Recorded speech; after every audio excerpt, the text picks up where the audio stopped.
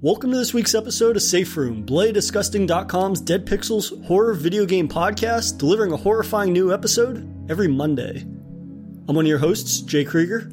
And I'm the other one, Neil Bolt. And this week, we're going in a less traditional direction than most might assume. Rather than running down a list of the scariest or goriest games we've ever played for the Halloween season, we decided to highlight some of our favorite introductory horror games that serve as sort of just a great stepping stone in terms of experiences that helped us come into our lifetime love of the horror genre. So in the past, Neil, you and I have highlighted the importance of accessibility for the horror genre, whether it be games or movies, right? And I think that often that can lead, that kind of like label can lead to a portion of genre fans maybe being dismissive of anything labeled like family friendly, or they might label it as something along the lines of like, oh, that's a kid's game. But I think in our experience, and we're going to obviously share some of those, there's a lot of games that have horror influences, whether or not it's actually like a primarily focused horror game. It could be an adjacent genre that has a lot of horror influence. And I mean, there's been so many examples of that, not only recently, but I think over the years that have a tendency to get overlooked. And I wanted to take it a step back for a second, and something that we probably talked about during the course of a past episode, but since we have this new influx of listeners, thanks to being featured on BloodydDisgusting.com, I thought we could share sort of just our first experience with a horror game or a horror genre, whether it was a traditional horror game or if it was a game that had maybe elements that resembled horror that kind of made us more interested in the genre. Yeah, for me, I think in terms of like the first horror-led thing that came out of nowhere was probably Ecco the Dolphin, which notoriously got a bit iffy towards the later part of that game, where not only did you have to face sharks and run away from them, which for me already was like good. Even if you're being a dolphin, that's awful. But then when it went to the weird alien world, sort of digress stuff that happens later in that game was just genuinely like distressing, especially with the noises. Obviously, when Ecco gets hurt, the MIDI style noise of him bleating is just at the best of times. But yeah, you hear it a lot during those last hours. But yeah, it was a really cool sort of place to sort of get a bit of horror, and it sticks with you because when it's most unexpected that it gets. If you get given a game and said, "This is a scary game, this is a horror game," you can brace yourself with that a little bit. And I think there it was where you just didn't expect it. It just really did just come out of nowhere in terms of that game. Games that dealt with like spooky things or whatever, but it was always set dressing, if you will. Whereas this just genuinely went into this strange, new and disturbing place that in an already alien environment. It crossed my fear of the ocean being so deep with these inky black alien oceans. It's even worse, and it was just so impactful. For as fiddly as that game is to play today, it's still just remarkable how well it can hit you still now. I think what it does. I think that's really interesting that you said along the lines of it being more about how the game felt rather than it being this sort of very traditional horror moments or something like that, right? It was that first sort of feeling that you almost can't really, I suppose, because of the age at which we experienced our first horror games, right? It's a game that feels familiar, and yet it makes you feel a very distinctly different way. And I would attribute your experiences to one similar to my own. That is, the first time I played like Donkey Kong Country, when you have the underwater sections, and I just remember the feeling of claustrophobia in going underwater and having to maneuver these different tight environments. But then there's also like, I think they're pufferfish or something that you have to avoid and whatnot, and just the sort of reluctance to explore areas like that in a quick manner and wanting to be very slow and kind of like careful. But at the same time, I believe there was like an element where you could drown or something like that. And I remember that from an early age instilled a lifelong fear of like aquatic horror in me that I would never have thought, and nobody, I assume, would go into any kind of like cutesy arcade. You play a donkey, right? You play a monkey and whatnot. And it's kind of like the most unlikely of places that you could have an experience like that. But at the very end of the day, like that visceral experience really sticks with me. And that's not, I wouldn't say that that's like my first time with a horror game, but that's definitely the first time that I encountered elements from an adjacent genre, perhaps, that has these sort of like primal fear triggers for me still to this day. Yeah, I mean, you say that now, and that just brings me back to Sonic the Hedgehog and the Labyrinth Zone, and then later Chemical Plant Zone, just the underwater sections. There's just the stress of knowing the countdowns are going to be coming, and the music that just hits us into that countdown is iconic. It is probably the best way to put it. It really is just, you hear it, you know it's coming like, every time you're there, and it's like, it is very true what you were saying. It's, when I think back to it, that's probably the first sort of thing that really hit me in terms of an experience like that, where it was like, oh Christ, I've got to get out of there, got to get out of there, like that. And especially back then, when you don't really have save states, you are pretty much doing it in a run, and it just becomes so dread-inducing. It is remarkable, and it is just, like a lot of good horror, it mines very reasonable fears, that people have, and drowning is one of them, or not being able to move fast enough to escape something. And that combines both. And yeah, totally. There's a certain sense that something is nipping at your heels without having to outrun the screen or whatnot, at least in the experience that I had. But I think that the game that really introduced me to my lifelong love of horror, and we have a whole episode on the recently released port of it, was Zombies Ate My Neighbors, which was along with Ghoul Patrol, which was sort of like a sequel, but it doesn't really share a lot of similarities with the original game. But that was ported over the summer. We had a whole episode on that I hope people go back and listen to, because it's one that means a lot to me, and it shaped a lifelong love of horror. And yet that's a perfect example, I think, of a game that has the perfect combination of obviously fun arcadey gameplay, but also it allows a younger audience to experience what I consider to be a very classical but a very pristinely crafted homage to the horror genre, right? And a lot of it is a homage to like horror films and whatnot through the ages, specifically kind of like the 50s era of horror in a lot of ways. But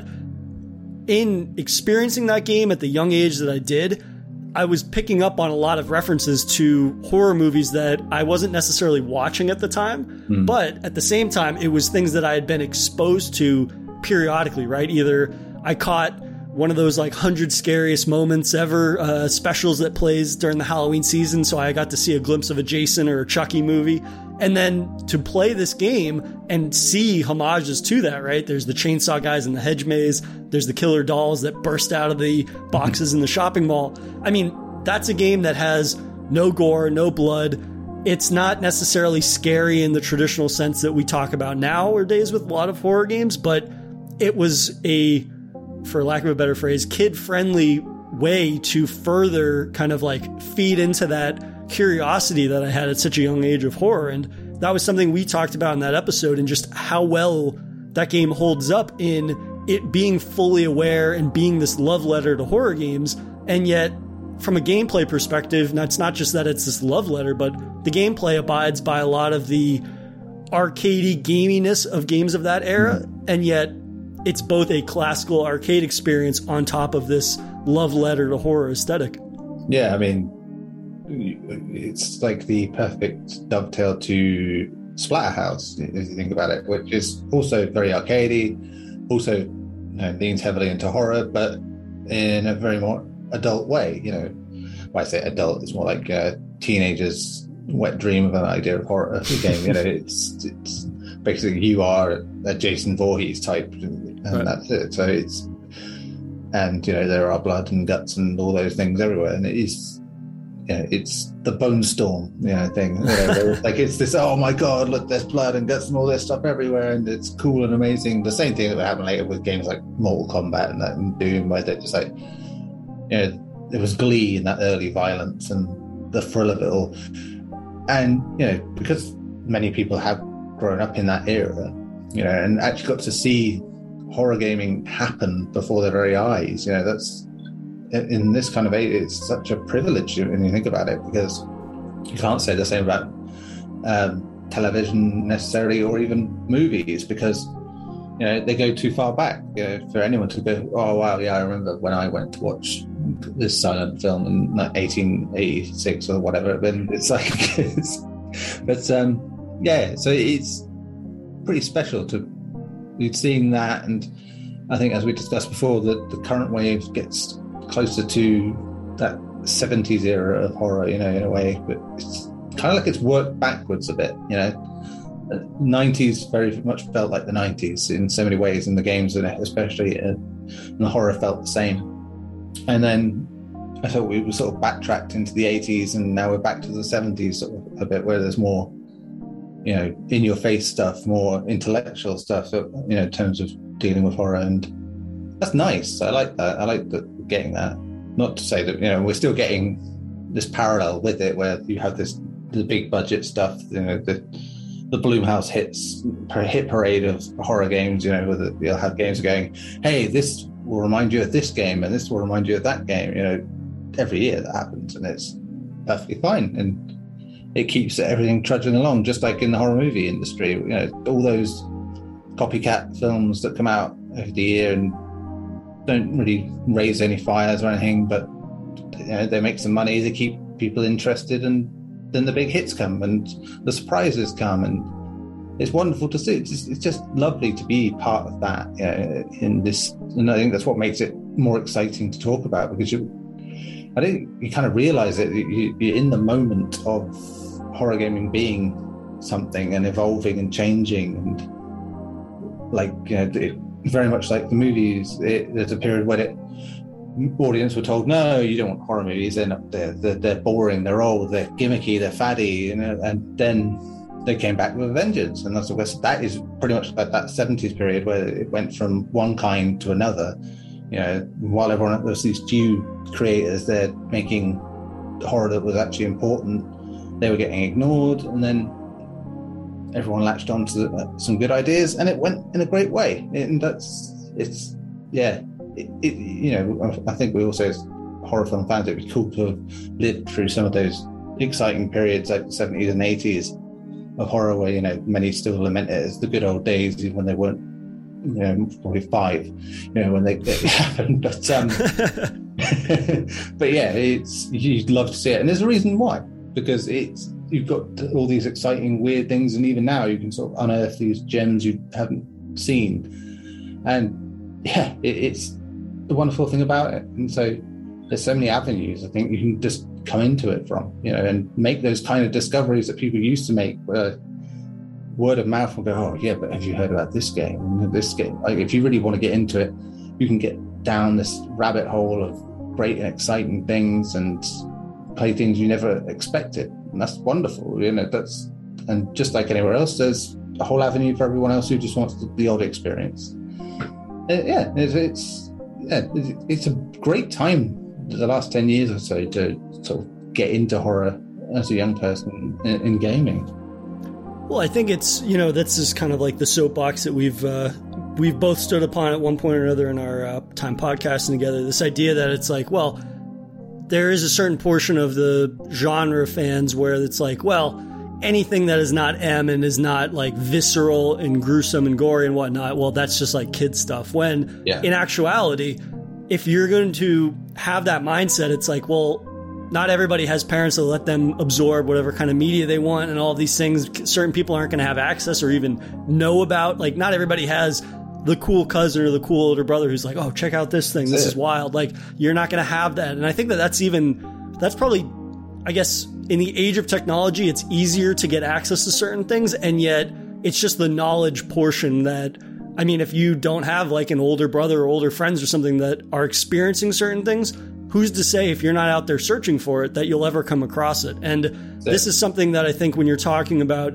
introductory to horror experiences in games, you can't assume, like, the love of genre doesn't necessarily come from all those kind of descriptions that I just gave, right? Mm-hmm. Those are elements of the genre that I love, but at the end of the day, it's not necessarily my first and foremost love of horror, especially talking games.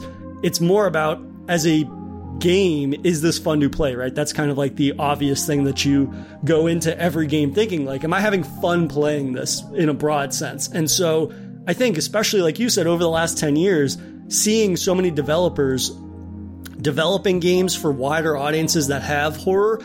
And of course, it's varying degrees of leaning into that. But I think that it's so vital to, again, thinking of the next generation of fans, which sounds like a very kind of like, oh, looking into 100 years in the future or whatever. But it's very much, like the older I get, it's the more emphasis I think needs to be placed on that, because it's like, again, not everybody is going to fall into the most extreme types of horror and be a fan of it automatically, right? You kind of have to ease yourself into it in certain regards, right? Everybody's different. But I think if you're talking about like getting more of a mainstream audience on board with horror, it has to be a gradual introduction, or it has to be something that takes elements of horror, but it's incorporating it as something that feels familiar. And for me, the game that I think within the last 10 or so years that's a fantastic example of that is something like Plants vs. Zombies, right? The one from PopCap, which PopCap, by all accounts, is a very sort of casual, they develop games for a casual audience, right? These sort of these arcadey style games. It's not necessarily like the most in-depth games in the traditional sense, but at the same time, there's an addictive quality to them, because it is the most, it's simplistic, but it's the most pristinely crafted gameplay mechanics of a simple concept, something like Peggle and the like. And this is it. So I was just going to say, it's like they came about at just the perfect time where we had the intersection of mobile gaming audience and mainstream gaming audiences with Plants vs. Zombies and Peggle, but both games, jump between those platforms, and great. I mean, you can tell how big mobile had an impact on people growing up with horror gaming. And when you look at Plants vs. Zombies 2, only ended up coming out on mobiles, after having ported the first game to consoles. The second never came. And you can run it off emulator now, but that's it. I mean, they obviously, the direction they went in was having the Plants vs. Zombies shooters, which again ended up being this great introductory aspects of horror gaming as well. I mean, it's very light in that sense, and it is just, zombies are used for comedic effect like they always were. But it's there. Again, my son plays Battle for Neighborville and Garden Warfare 2, the last two games in that trilogy of games, and he really enjoys it. And it's like, most people would tell you, oh, well, surely they're dead games, nobody plays them. It's like, he doesn't care. And it's like, he plays it, he'll play it against whoever, whatever, and he enjoys it. It's all stems from having seen me play Plants vs. Zombies. And then his friends had been playing Garden Warfare 2, and then he wanted to play it as well. And it's like, and it sort of goes this round circle, these games he played that made him play this game to make him play that game, and it's back there, and it's great. And I think that Plants vs. Zombies is a fantastic example of something that, again, it introduces concepts that are eventually, if you latch on to like, oh, zombies, those are pretty cool and whatnot, or whatever, that's your first introduction to it. Like, it's very tame. It's for comedic effect. But I think a lot of people overlook the importance of just being exposed to something that's accessible to your age range or your age group or something like that, right? It's kind of like, I don't know, just like thinking about a history book where it starts to introduce certain concepts that are not going to be fully explored now, but the longer that you're experiencing something or reading something, and you obviously mature over the course of like your school, career, education, or whatever, you're going to come back to those very basic concepts in more in-depth, and in the terms of horror, like more mature and more extreme versions at times of those things. And it's something that I think gets overlooked a lot, because I have a number of like adult friends who are just not into horror, right? And that's totally fine. Everybody likes what they like. That's not the purpose of me saying that, but it's more so that they have never been exposed to horror before in a lot of ways. So the idea that I'm going to sit them down and show them something like, I don't know, in terms of games like Dead Space or something like that, they're not going to latch onto that as quickly, or if at all, if they haven't been exposed to horror in a more sort of casual setting, right? I think that, and there's no reason why I can't show them Plants vs. Zombies or something like that, but it's more difficult when it's kind of like, I want them to experience the most heightened version of a type of horror, like a Dead Space or a more recent Resident Evil or something like that, but they haven't had that gradual introduction to it. And so it is important, I think, early on getting some exposure to horror. And I think that for me, again, like a big part of that was Zombies Ate My Neighbors, was one of those first horror gaming experiences that I ever had. And this was even before I had started watching like horror movies or really knowing about horror. It's, I grew up watching a lot of the like Abbott and Costello Meet the Monsters type movies with my grandparents when I was growing up.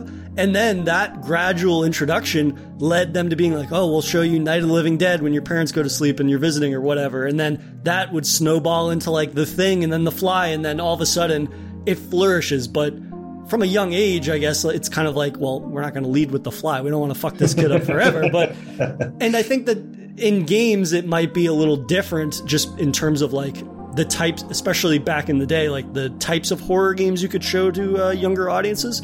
Yeah. But it equally so, I think Plants vs. Zombies stands as an example of a game similar to Zombies Ate My Neighbors that not only has an impact on me, but I think that it's gameplay first in the classical sense, right? It is repetitive gameplay, but there's a layer of strategy and there's a layer of fun that is kind of like the same 90 seconds that just loops, but it is done so in a way that you don't even notice that it's looping in a way. It's just this sort of very arcadey, I want to beat my last score, I want to progress, but there's also a certain level of challenge that grows and grows and grows. Yeah. Yeah, there's a little flexibility in there as well to sort of make it what you want. But a key thing, again, going into sort of the modern way that it's approached, it has to be mentioned, because I think we've mentioned it when we were talking about Resident Evil and the way that series went and how it's influenced, is because indie games became big because of YouTubers. YouTubers going for these games that, performative as it might be, these games that scared them, to perhaps, a bit dramatic degree, but that is the kind of content where parents may not let their kids play these games, but they don't police their YouTube usage. And so their kids could sort of see, illicitly see these games being played and be like, their interest is piqued. If I show my son like a brief teaser or a trailer of like a horror film, but, knowing that it's fine, but it gives enough of the concept behind it. I mean, I showed him the Thing trailer today, like a bit of that, and he's like, it's kind of like Among Us. I was like, yeah. There you go. It's like, which is cool.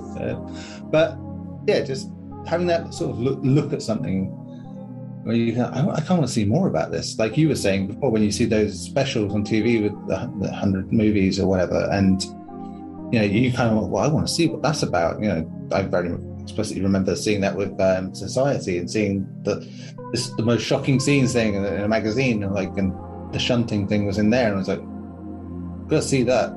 What the hell that's about? It took me, I think, 20 years to see it, but still, I saw it.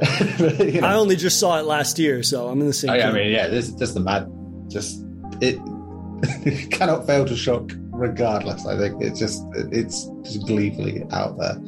But so that kind of game helped, I think, at that time. Obviously, it spawned a lot of copycats. Surprise, surprise. And a lot of derivative content that really didn't do much, but it served as a gateway. It's like, how often is it that in any media that it's something that is inherently a bit trashy ends up being the thing that someone goes, oh, I loved this thing growing up. I remember seeing this, I remember seeing that. And usually the stuff that adults will shit on, as you were saying, the stuff they'll go, oh, that's a kid's game, that's rubbish, or that's whatever. It's like, yeah, but that's the point. It gets them there. It's a level, It's like it's where they're encouraged to go beyond that. Feed that curiosity if they're enjoying something. And we see it so many times. Call of Duty had a zombies mode for the last 13 years now. It's like, and for most of its audience then was about 12. So right. So I mean, beyond the joke, that is the case. There's a lot of kids playing games like that, and then they get introduced to this mode where they can fight zombies, and it again hiding it away slightly in a game that the old American adage, which like America doesn't mind guns of violence, but don't show them anything else. It's like so it's cool in a way that it got hidden away like that. Beyond the questionable things about 12-year-olds playing games like that. Says me, letting his child play Call of Duty at 10. Within the last 10 years or so, I think there's been this real push to there's been a lot of developers, maybe it's not a push, but there have been developers that have put forwards a lot of quality titles that dabble in horror to varying degrees, but they are quality titles at the end of the day, right? They're not so much just like, oh, well, there hasn't been a kid-friendly horror game in a while. Granted, of course, there are some out there like that are like, oh, let's cash in on this trend or that trend, and we'll make it age accessible to a wider group of people so we can cash in as quickly as possible and then get out once this fad or trend dies. But I think that overall, there have been a lot of games that at the core of them, horror has been part of it, and the age accessible part of that has been the core identity of it. Yes. But at the end of the day, that core identity allows for that an experience to really be enjoyed and accessible from all ages. And so a lot of the games that I kind of like have on my list that are either horror games or games that draw a lot of horror influence are not mature. They're all teen, or in one or two instances, they're even E. And yet these are the sort of like foundational stepping stones. I mean, something like Oxenfree, which comes to mind, is one of those games that is very much this like ghost love story, very melancholic, deals with some very mature themes in the context of what I would describe as sort of like a young adult framework, right? It's more about these sort of like teens and their relationships and maturity and the different choices and sort of just coming of age. And yet it's very ghostly and there's the supernatural and things like that. And yet it's not something that I, as an adult, when I played it, I was probably, 18. I was a young adult, or maybe I was in my early 20s or something to that effect. But it was something that I was drawn to it because it was horror. It was story-centric. It was character-focused forward. And yet I never bounced off of it in the way that I think I might have assumed if I was younger, where I was like, or if I was older, rather. Kind of like, oh, well, this is like a T-rated horror game. This can't possibly be for me. And yet it speaks to that creative team and their ability to craft a story that is maybe initially intended for a younger audience, but it uses the genre in a way that genre fans of all ages, I think, can enjoy that. And there's merit to that, more so than it being like, well, we're just going to have like some cheap jump scares that don't really speak to the true essence of horror. Because obviously, I think, we've talked about jump scares before, you and I, but it's kind of like, they have their place, but when that is the experience as a whole, that stands out, and that seems like more of an exploitation of the genre tropes rather than creating an experience that might be aimed at a younger audience, and yet it's true to horror. So horror fans of almost all ages have some draw to it, or they have elements of it that resonate with them, even if, I think the kids in that game are like, what are they, 14 or 15 or something, and I played it when I was 20, and it's like, I was at such a different place in my life than those characters, and yet it was an experience that I was still able to enjoy because of my love of horror, but also, it's a quality game, writing-wise and whatnot. Just to go on an aside here, the writing in Oxenfree and the way it's presented is just exceptional. Not even in Afterparty, the game they did after, they didn't quite capture that magic the same way. But there, it's just so, everything flows so nicely. And interestingly, that came out like 6-7 months before Stranger Things first arrived. Like that. But in that same year, and it just feels like you look at it and play it out and think, well, that must have been around that after Stranger Things, I think, because it's got all these vibes. Nope, it was there before it. Like doing the same thing, and it's crazy and arguably written better. But it's like weird. And I like Stranger Things, but it's just like it is such an exceptional thing to do, and games like that are fun for backseat watchers to sort of go, oh, okay, I can just see, if someone's watching you play it, then it ends up being a lot more interesting in that sort of game. And you want a bit of that to it. You want something that someone can look at and go, yeah, okay. If it's not that, it's the other side of the coin, like I said, the YouTube stuff where it's like you're waiting for jump scares, you're waiting for the things that come out that make the person playing it jump around like a tit, and do whatever. And because that in itself is like a layer, it's like seeing someone react to it. It's like, oh, you like that. And when you're young and you're invested in that kind of thing, and especially online personalities like that, you're going to be drawn into that whole, well, they're scared, I should be scared, or like that, and they enjoy the excitement of watching that person be scared, right? And it, in turn, that sort of, I want to feel like that, and drives it forward. Well, I think also it just really speaks to the idea that Oxenfree is it kind of just exposes the fact that like there are a variety of horror experiences out there.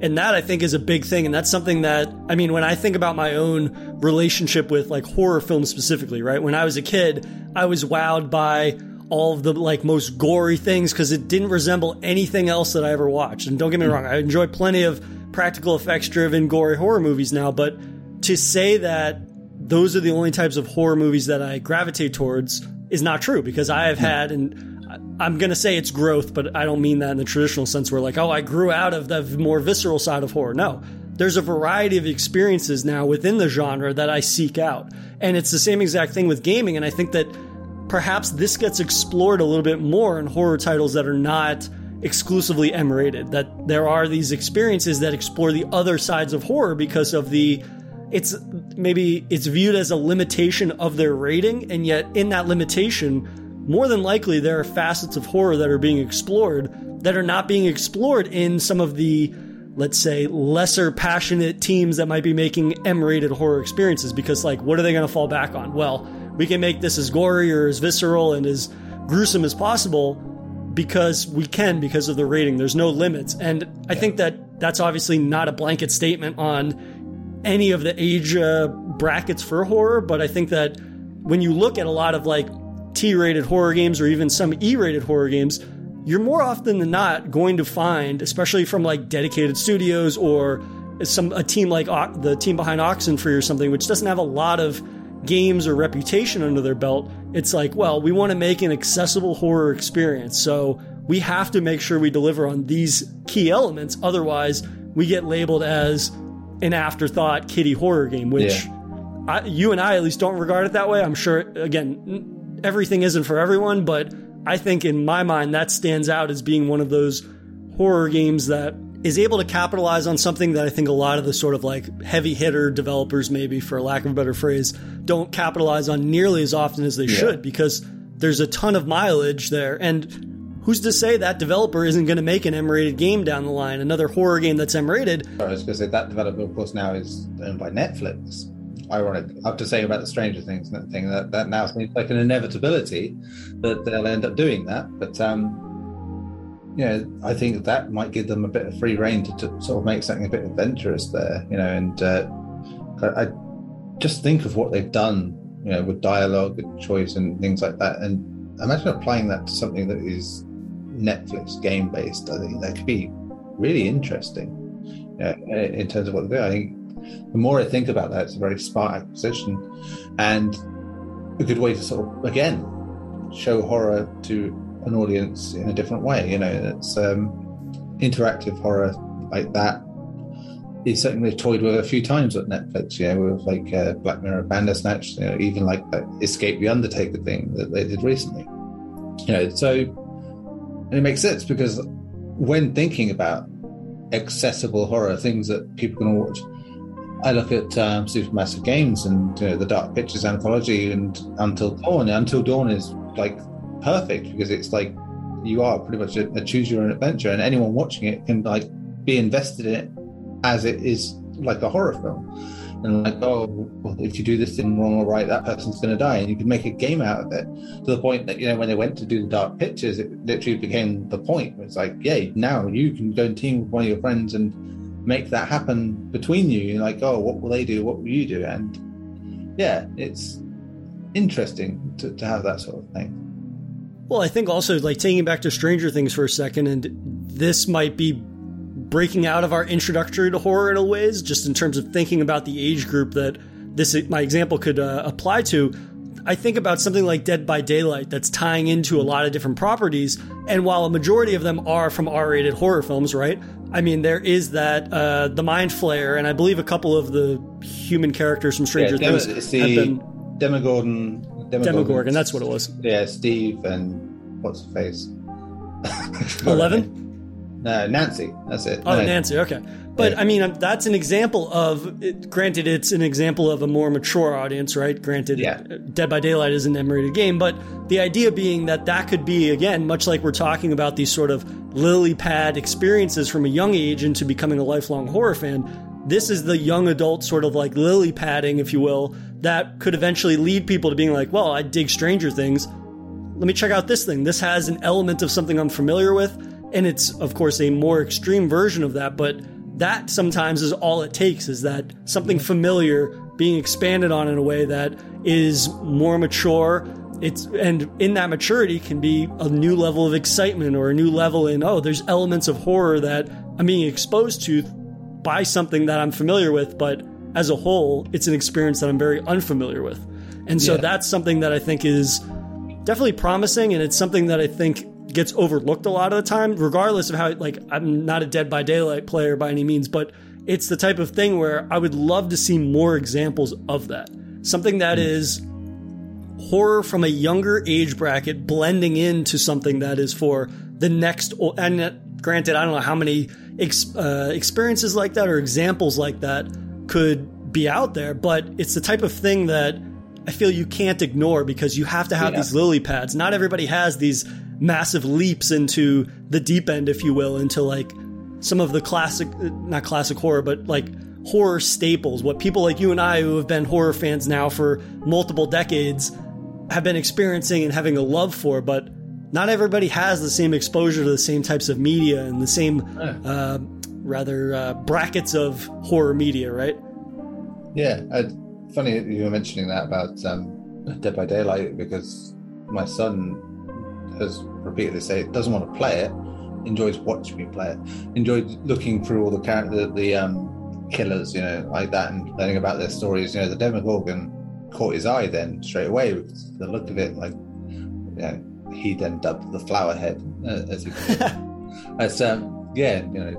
He was like proper obsessed with it for a bit. He was drawing it, looking like that, going on about watching Stranger Things and all that stuff. It just, he was really into the idea of it. Because of Call of Duty now, he knows about Ghostface, because which is just nuts. It's just like that. It's, again, one of those things. Badger me going, I want to watch Scream, or I want to watch Scream. No, you're not watching Scream.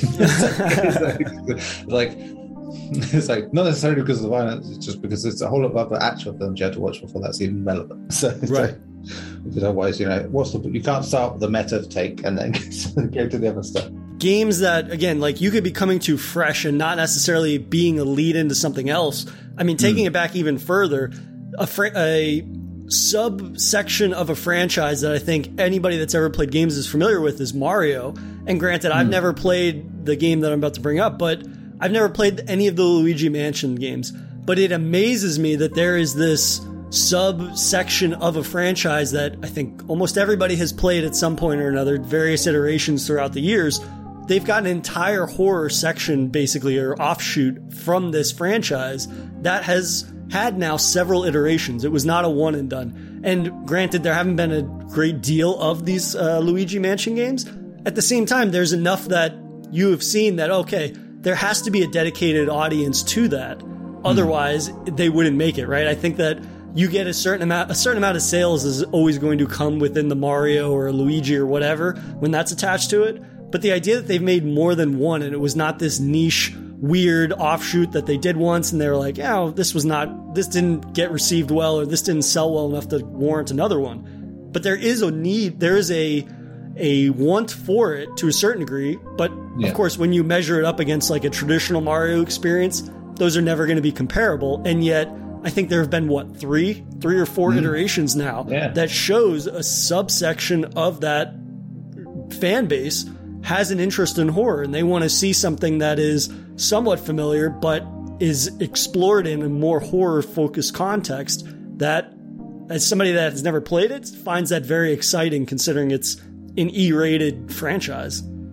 Yeah, I mean, I think the Switch as a console is a bit shitey, but Luigi Mansion 3 was lovely. I love that game. I remember playing the original game back on the GameCube, and I remember there being a lot of complaints at the time. Like, well, because they didn't have a Mario game at launch, this is what we get. It got treated like Luigi. It was. It's like, it's just this, that, and yet it was brilliant. I think it was just so unexpected and kind of like set the bar for Nintendo later, having obviously Resident Evil Remake and Resi 4, because it just it fit, it felt comfortable then a bit more, and it adds that sort of Mario-esque charm that kids would be used to, or anyone familiar with Mario would be used to, with like a bit of a spooky vibe, and like it really works really well. I mean, like 3 is like inventive as any Mario game can be, and it has all the usual spooky stuff. It's like a Ghostbusters-y type game, where it's a puzzle game. It's not really a platformer, but it's remarkable what they do with that. And it's a shame that it is like a back, not one of the main things. I mean, that's the only time Bloody Disgusting will probably ever be sent a Nintendo Switch code by Nintendo. Right. It's like, that, which is to their credit. It's like never asked them for anything before, never asked them for anything since. But when I asked for Luigi's Mansion 3, they made the exception, which is great. But I think that's really great in running with a very classical horror concept, right? The haunted house, the kind of Ghostbuster-y nature of it. And yet you're able to meld that around a kid-friendly, and, again, granted, because it's E-rated and whatnot, I refer to it that way. And yet adults of all ages are able to enjoy Mario and Luigi type experiences. And that comes back to sort of the first and foremost is from the gameplay aspect, but it's more so about Nintendo's ability to craft an authentic facet of the horror experience around something that can be enjoyed by all ages, right? And I think that further fleshes out the idea that there's no one type of experience in a genre, which I think, again, it's easy, I suppose, for people on the outside that don't have a great deal of exposure, or they don't have a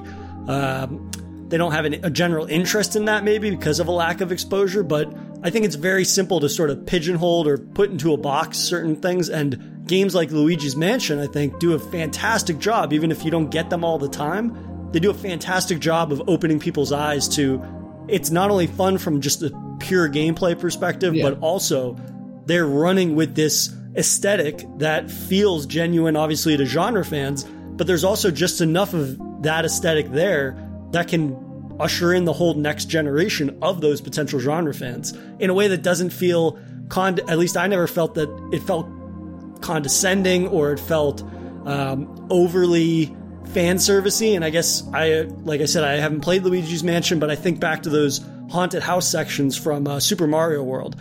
Those sections, more so than any of the other ones, have always stuck in the back of my mind. The way that it made me feel, I guess that would have been a better example than Donkey Kong Country or whatever with the underwater sections. But anyways, those sections kind of like helped birth the horror fan in me in a way that you don't even realize, but you realize that this section of the game feels different. This feels strange in a way that when you're a kid you can't describe, but then later on in life you're like, oh no, this led me to be like, well, ghosts and haunted houses seem kind of interesting. And you mentioned that offhandedly. Like I mentioned it to my dad and he's like, well, let's check out Ghostbusters, or let's check out this or that. And these kind of like age appropriate horror experiences that further kind of like light that fire, if you will, in terms of wanting to seek out these very different experiences that I've been having. And yet it feels different and it's more enjoyable, or it's enjoyable in a way that I think a lot of mainstream media doesn't necessarily tap into as much as it could. Yeah, absolutely. It's still very much there to be tapped into. And yeah, so I think we've gone round and round with a few sort of vague examples of, saying certain games, but I think you had some games you wanted to bring up in particular as good idea, good examples, and we got a couple as well, which I had as well. But yeah, if you wanted to kick that off.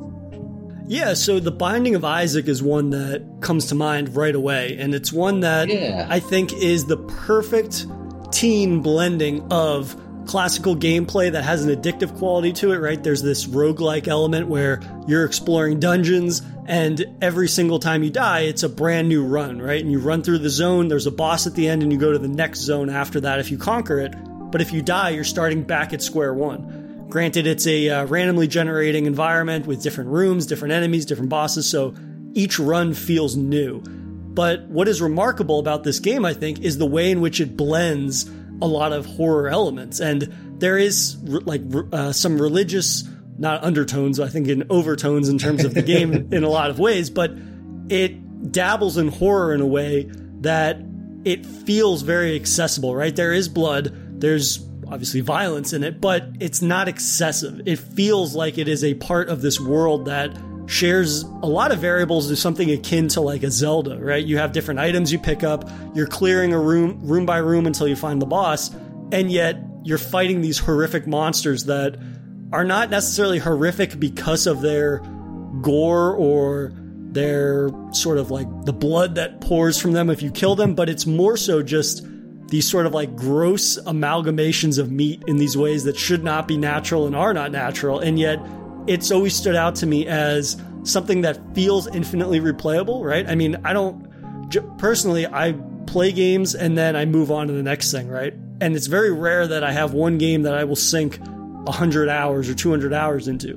Binding of Isaac is one of those games that I've sunk probably 200 plus hours into because it is not only, it's kind of like PopCap in a way.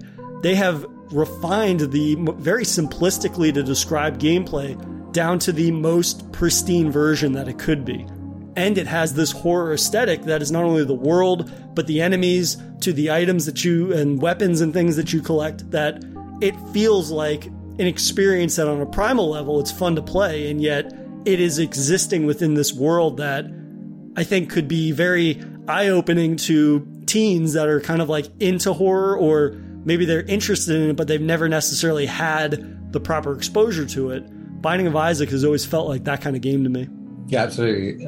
Binding of Isaac is one of those that it feels weird that it doesn't get talked about as much as it should, because it's a really good game. It's like, but I think its look sort of puts a lot of people off of sort of getting into it in the way they should. But I will say that it's kind of an issue that I think now there have been 2 or 3 DLCs and then they did a definitive edition or something or other. And it's like, and now they've got this whole other thing. And it's like, yeah, so it gets to be something else, or entirely not quite a sequel, not quite fully a whole thing. It's weird, but it deserves better credit. I think it just came at a time where it was in between things and wasn't on everything when it could have been and should have been, and it's also never very cheap, I've noticed as well, which is commendable, but a lot of the games that do well tend to have a decent sale here and there, but that's a game that always seems to be like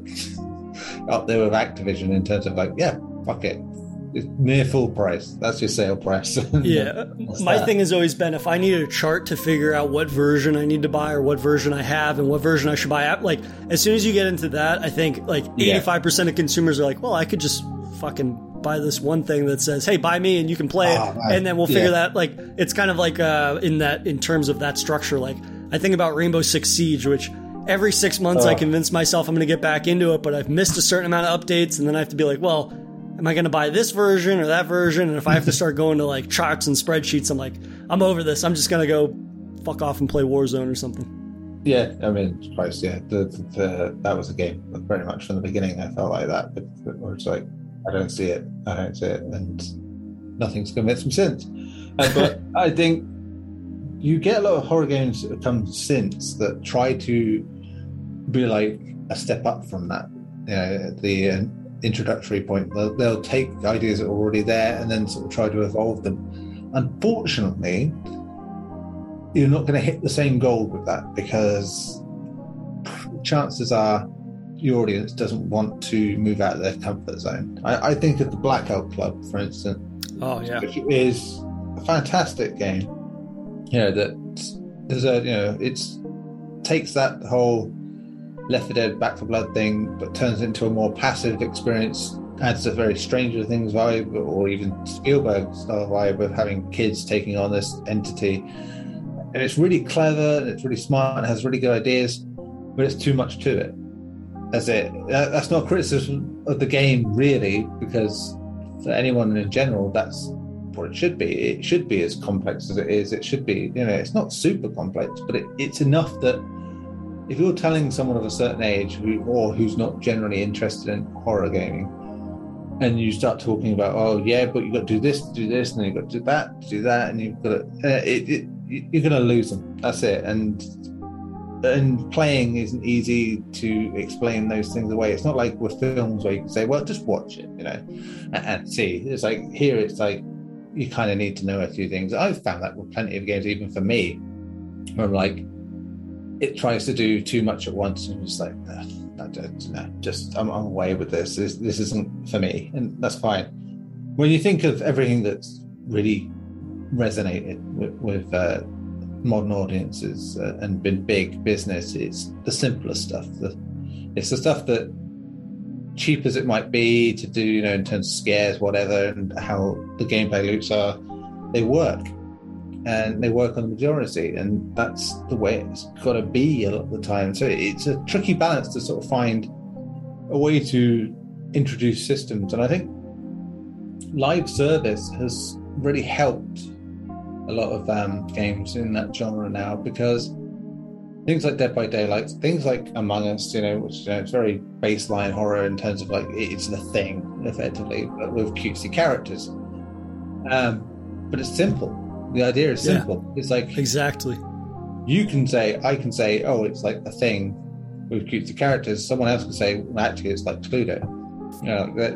It's like online Cluedo with your friends, like that. It's fun, it's silly, like that, and it has like just this slight level of violence and mild gore that is, fine. It's, good enough that I'll let my 6-year-old daughter play it. And as much as she takes great glee in murdering people, it's still, at least, you understand why, So, right. I think back to when I was a kid, and just people would be like dragging you to church and having you double baptized to sort of make sure, if you start saying stuff like that.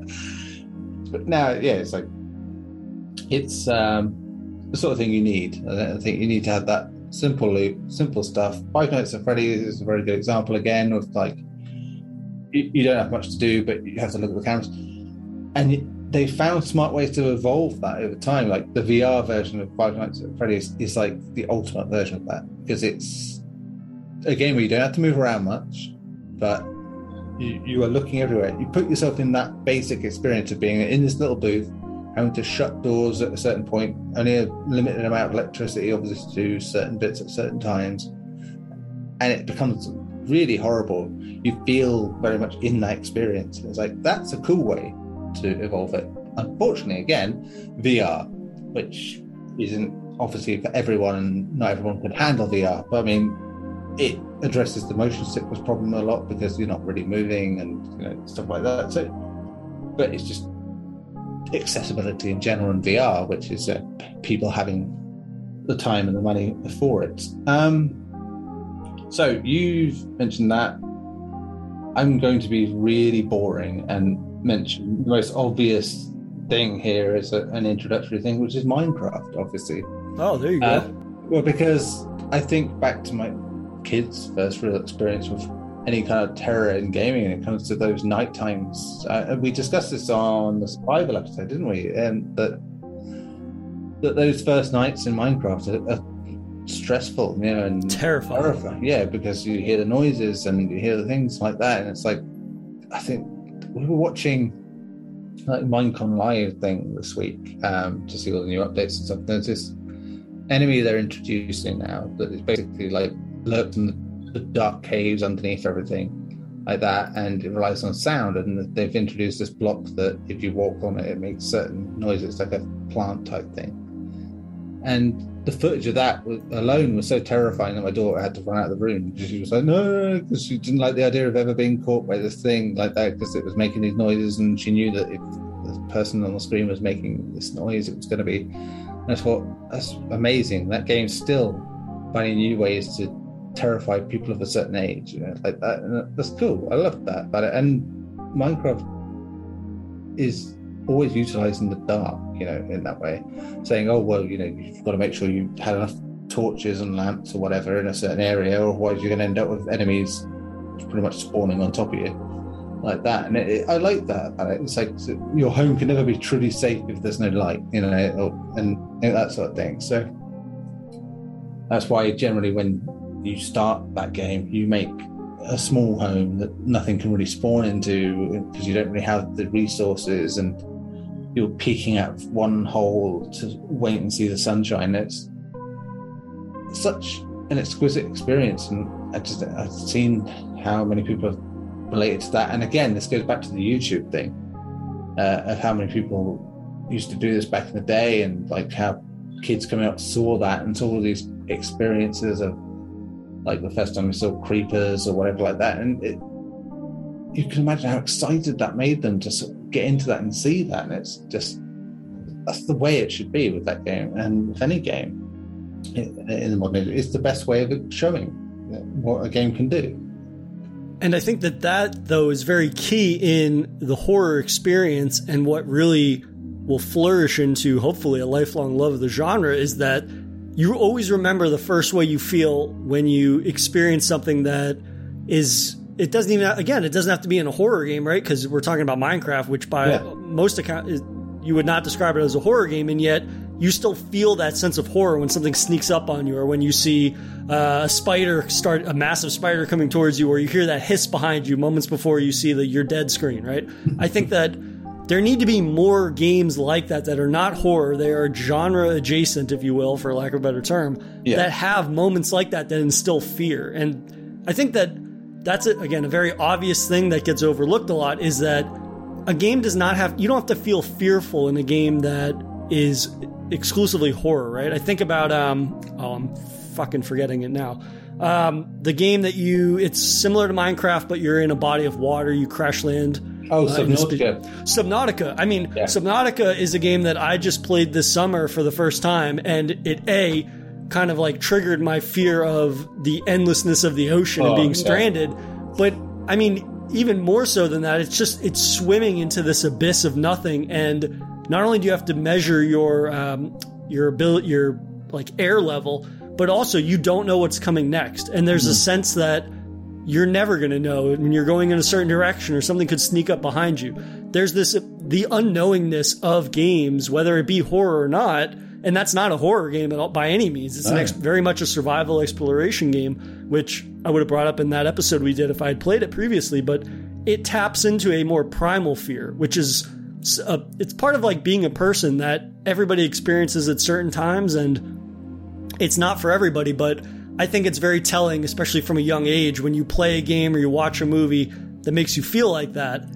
There's something about it that you want to come back to, because it breaks you out of your comfort zone and your shell. Yeah. And that experience is not for everybody, but I think that it's very important that those types of experiences are a part of all age groups in terms of media, whether it be games or movies, right? It's something that an entire experience doesn't have to be built around it. It doesn't have to be the end-all be-all of the experience, but I think it is important in terms of thinking about like the next generation, or wanting to have fans that are fans of not only games or movies, but they can grow into becoming genre fans and things of that nature. And those games, all the games that we've mentioned, we've used as examples, they hold up in their own right, most importantly, as just games. Whether or not you like horror, I feel that I would recommend all the games we've talked about to people based on the fact that, again, it comes down, are they fun? Is this something you want to play for more than 10 minutes and then roll your eyes at and never play it again? No. These are things that you would play for what I would consider a substantial amount of time. Yeah. And, I mean, even when I mentioned something like Zombies Ate My Neighbors, at this point, that game is probably almost as old as I am, and I'm 30 next year. So it's the type of thing where I still play that game from a sense of nostalgia. But when you went back and played it and you didn't have necessarily the same experience with it that I did, you still were able to play a good deal of it and have fun with it and enjoy it. And it's a game that, you know, if I had my younger cousins are visiting or whatever and they don't like horror, I might throw that on and have them try it out. Or I might have them do Minecraft or Subnautica or something like that to see, like, do they like feeling, do they notice that this is an experience that feels unfamiliar and yet there's something about it that makes them keep coming back to it, whether or not it's the horror elements or the sort of just gameplay fun nature of the game. But at the same time, they're experiencing some elements of horror in something that they might not even realize, which is a very cool concept to me. Yeah, and I think, saying now, just now, I was thinking that another thing that modern horror gaming has brought, especially online, is another avenue for people to get into it, which is from the antagonist view. You know, when you think of games like Dead by Daylight and Among Us, you know, you could be the bad guy, you can be the killer, and that suits people. Some people better, they like that idea a lot more. You're like, oh yeah, I can be the the fly in the ointment, the one going after everyone, and I think that as much as anything speaks to those games' success. This double crossing and this like deviousness that you get in a sort of horror flavored pill. I think that's definitely another thing that contributes greatly to this widening of the audience. What was your next pick? So 2 games that are somewhat cut from the same cloth, that are not horror games at all, and yet I think they're 2 great examples of young adult experiences that take horror elements, and yet they're not horror games at their core. And that would be Gone Home and Firewatch. 2 games that are not horror experiences, and yet they borrow heavily, I think, elements of horror that are engrossing. And while with especially those 2 games, I don't necessarily know that a lot of people appreciated that they draw from horror elements, and then, spoiler, they don't end up being horror like not traditional horror experiences that they might indicate they are. That draw, though, is undeniably, for me at least, like intoxicating to a degree that when I played them, they got me through a game experience that otherwise I don't necessarily know that I would have been as infatuated with. And yet I think that actually speaks as like a strength of them. These are 2 games that heavily imply that there is more nefarious things afoot behind them, and that these are going to be the crux of the experience. And while some people might view that as being a bait and switch to a certain degree, for me, I found that as an example of, well, you can take elements of horror and you can make an experience that ends up not being horror more enjoyable than anything else in any other direction that it goes. And who's to say if that both of those games had the sort of horror finale that I thought it was building to? Who knows if they would have even pulled it off? But their ability to use elements of that at pristine storytelling moments and then kind of like elevate what is otherwise a very, very human but very sort of maybe more traditional sense of an ending or a resolution, it just heightened the entire experience for me. Yeah, and if there are 2 more examples within that sort of subgenre that really are that go beyond that in terms of horror. You think about What Remains of Edith Finch has very real life horror and literally a section that was Creepshow in there, and it was greatly done, complete with like Halloween-esque music and all this stuff, and it was great. But it had other things in there. The whole story of What Remains of Edith Finch is about a curse of death, like that, or what is perceived as this curse, and like it deals with depression, like child death and things like that, and hugely impactful in so many ways. And it's like one of my favorite games of the last decade or so. It just does so much right in that regard. It terrifies you in so many different ways without really being a horror game. It's just like it's got a. I hate to use him as an example but a Tim Burton-esque look at approach to horror in terms of it's like where you kind of like revel in it a bit, and then there's a little dark edge here and there like that. I'm talking like Tim Burton at his peak, not now. Obviously, when I say that, not Dumbo Tim Burton. But and then Dumbo can be pretty terrifying. Yeah, I mean the cartoon, but his version terrifying for a whole different reason. Child actors are terrifying than the wrong. But then going beyond that, I look at Layers of Fear, which is a great introductory piece if you think about it, because there's no real penalty for failure. There's no failure penalty to it. It is very much like you experience everything. It happens as you walk through the levels, and the story is told to you, and some trippy shit happens to you. That's it. You can't be killed or whatever. That's it. You just experience the story. And so, if you wanted to say play games like you were suggesting, like Gone Home, and then you want, I'd like a bit more. Like that. That's a great example of it, because that does sort of jump to the next level of it. It's like, no, here you are, here's a horror story, set within those parameters, where you aren't going to die, you aren't going to fail necessarily. You're exploring, you're experiencing, and getting to see the story through to its end, regardless of your skill level. Really, that's what you want. It's for instance, the Layers of Fear is a game my wife was very into watching me play because of that. Because just watch someone play it, and it works. And again, that's because it's an offshoot of that YouTube era of horror games that are they're designed to be watched. But there, at least, it was designed to be watched because of the story, not because things jumped out at you every 5 seconds. It's right. Which, as I said, is quite ironic because many of the games at the beginning of that run weren't like that at all. We go back to Amnesia, again, which was very much intellectual horror, but it had moments in it that obviously suited that style of presentation. People could play it on YouTube and go, "Oh, this thing scared the life out of me," and like that. It's great, but it had that bit more to it, and we said before plenty of times, how the Frictional went and took that and changed and reshaped that idea so many times, and that's great to see. That you can see that not everyone's just we'll just keep making the same thing over and over again. It's it's nice to see, especially the early developers of that run, trying out different things. Some work, like Frictional, some don't, like Red Barrels with the Outlaw series. Then the next question, did they ever work? But that's right. Enough people think so, but again, this for a whole different reason. It's great.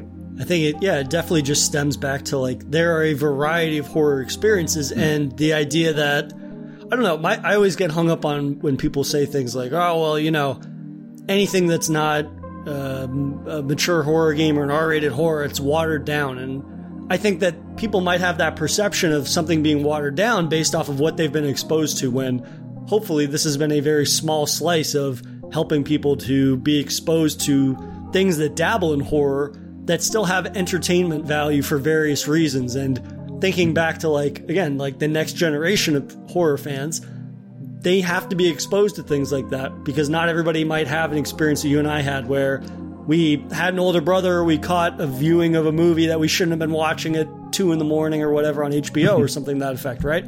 But that's not going to be everybody's horror origin story. So a more gradual introduction to horror is something that I think is definitely overlooked, but at the same time, there's definitely merit to each step along the way of each lily pad, if you will, to that more mature horror experience that you and I as adults enjoy so much. And I don't know, it always strikes me as very funny when I guess people are just like, well, you should just go right to the best example of what a horror game is. And it's that's not truly realistic, right? Not everybody starts with a Resident Evil or a Silent Hill, or a more modern audience. Not everybody starts with a, Outlast or whatever. It's just, you have to think about that not everybody comes from the same place and has the same exposure and the same experiences.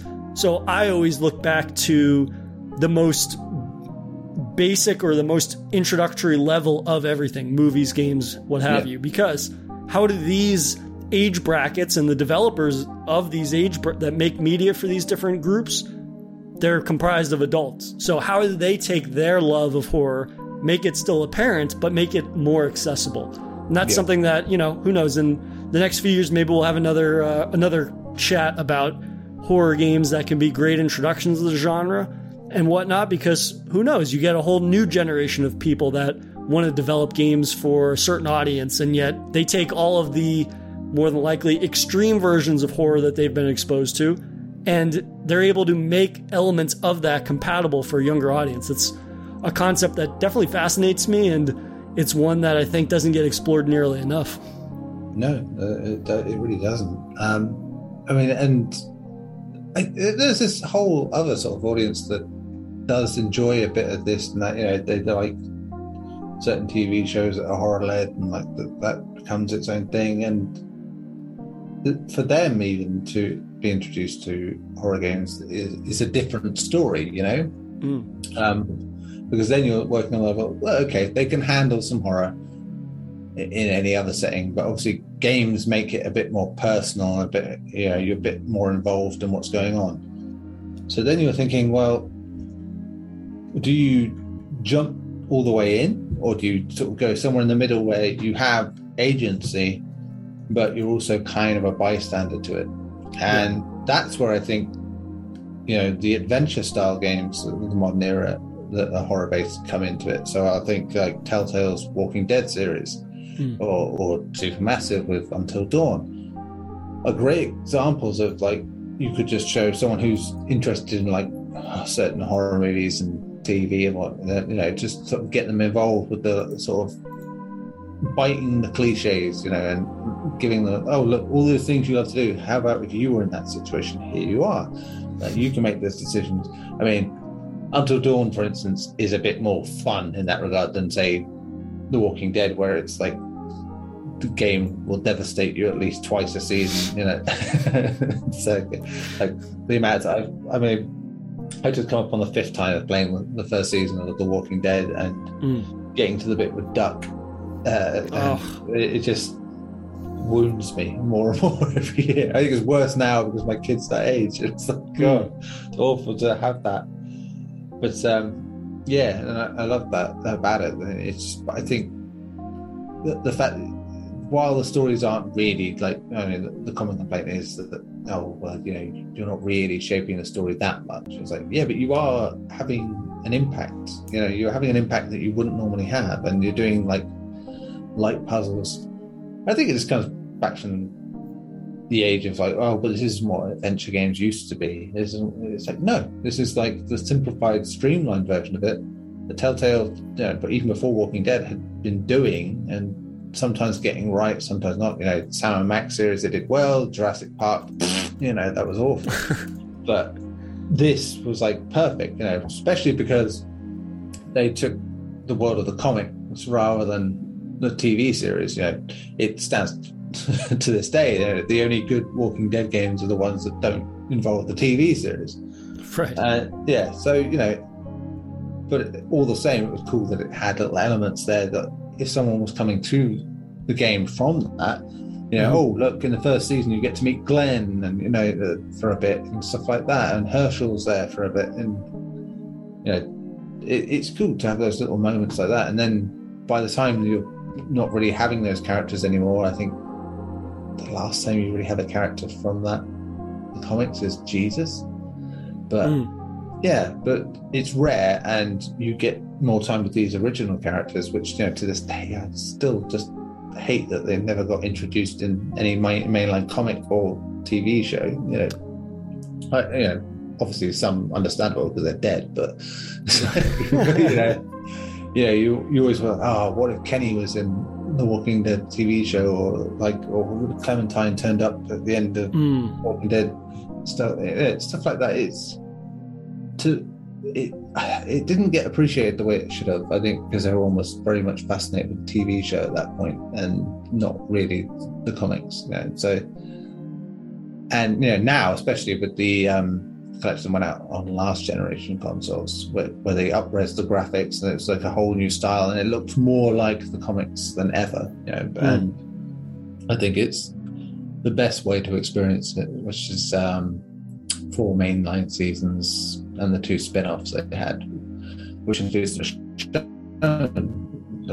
which is really good if you want like a sort of introduction to that character beyond the comics and the show. It's like sort of details her life before it all in a nice way. Well, you just made me think of something that I think kind of it builds off of what you're talking about, right? Is that you start to see maybe from the TV show you find the games, or from the games you're like, oh, I'll check out the show or the comics. Yeah. And this is the kind of like last thing I'll say about this is that I see a lot of this in a comparison to like Fortnite. And this is something that we've been talking about a lot over the last few years or so. And the idea that a lot of horror properties are ending up in this very teen-centric game and whatnot. And we're seeing that in like Predator, Xenomorph, even things like, I think Terminator or Sarah Connor at one point showed up, or Venom just did at one point.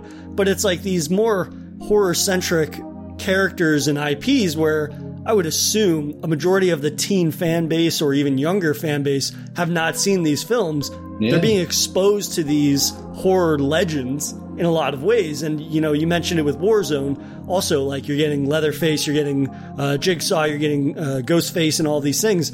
And I think that shows there's an application for more mature horror experiences to show up in a way that it might come off as being like sort of just, okay, let's cash in on this popularity or something of that effect. But at the same time, it is a modicum of maturity, like restriction in terms of experiencing those, right? Yeah. And I think that even if it's something as simple as seeing a Leatherface skin in Warzone or whatever, it's like at least it might generate the conversation of, well, who the hell's Leatherface? Who is this person? And then it has somebody that can go off and look up the film and then they check it out and then they're like, whoa, this is unlike anything I've ever seen. Let me check out the more, even though with Texas Chainsaw Massacre, like watching the most recent edition, I don't know. But just the idea that you're getting a sort of exposure that is more palatable for, chances are, the age group that is experiencing it for the first time. Yeah. I think there's a great deal of value in that a lot of people disregard as being a cash-in. And even if it is mostly a business decision, more than a creative one, I don't see that as being a negative that a lot of people do. I see that as being seeing the next generation be exposed to what the hell's a xenomorph, shit like that. And then it's like, well, maybe they'll go check out Alien or Aliens or whatever.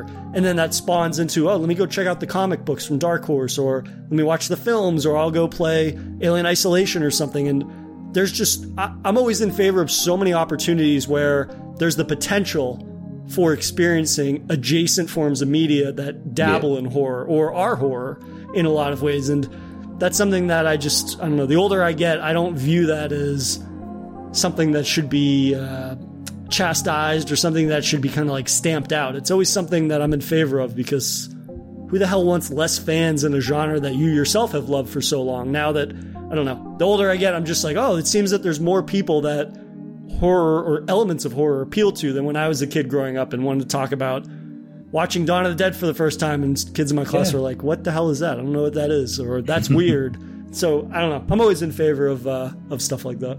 Absolutely. But I think that'll be a wrap for our Halloween introductory to horror, sort of spectacular, if you will. I'm sure it's a topic that we will return to at some point, whether in the year or in the years to come. Hopefully, we will definitely still be doing this. But it's a type of conversation that I think gets overlooked a lot, and it's one that, out of the few examples we gave, it's definitely got more depth to it than we could ever hope to cover in an hour or 90-minute episode. But Neil, as always, it's a pleasure to chat horror with you for Safe Room. Absolutely. Thank you for listening to another episode of Safe Room. Please consider following and rating the show on your preferred podcast platform, and for updates on the show, follow us on Twitter @SafeRoomPod. Thanks again for listening, and we'll see you guys next week.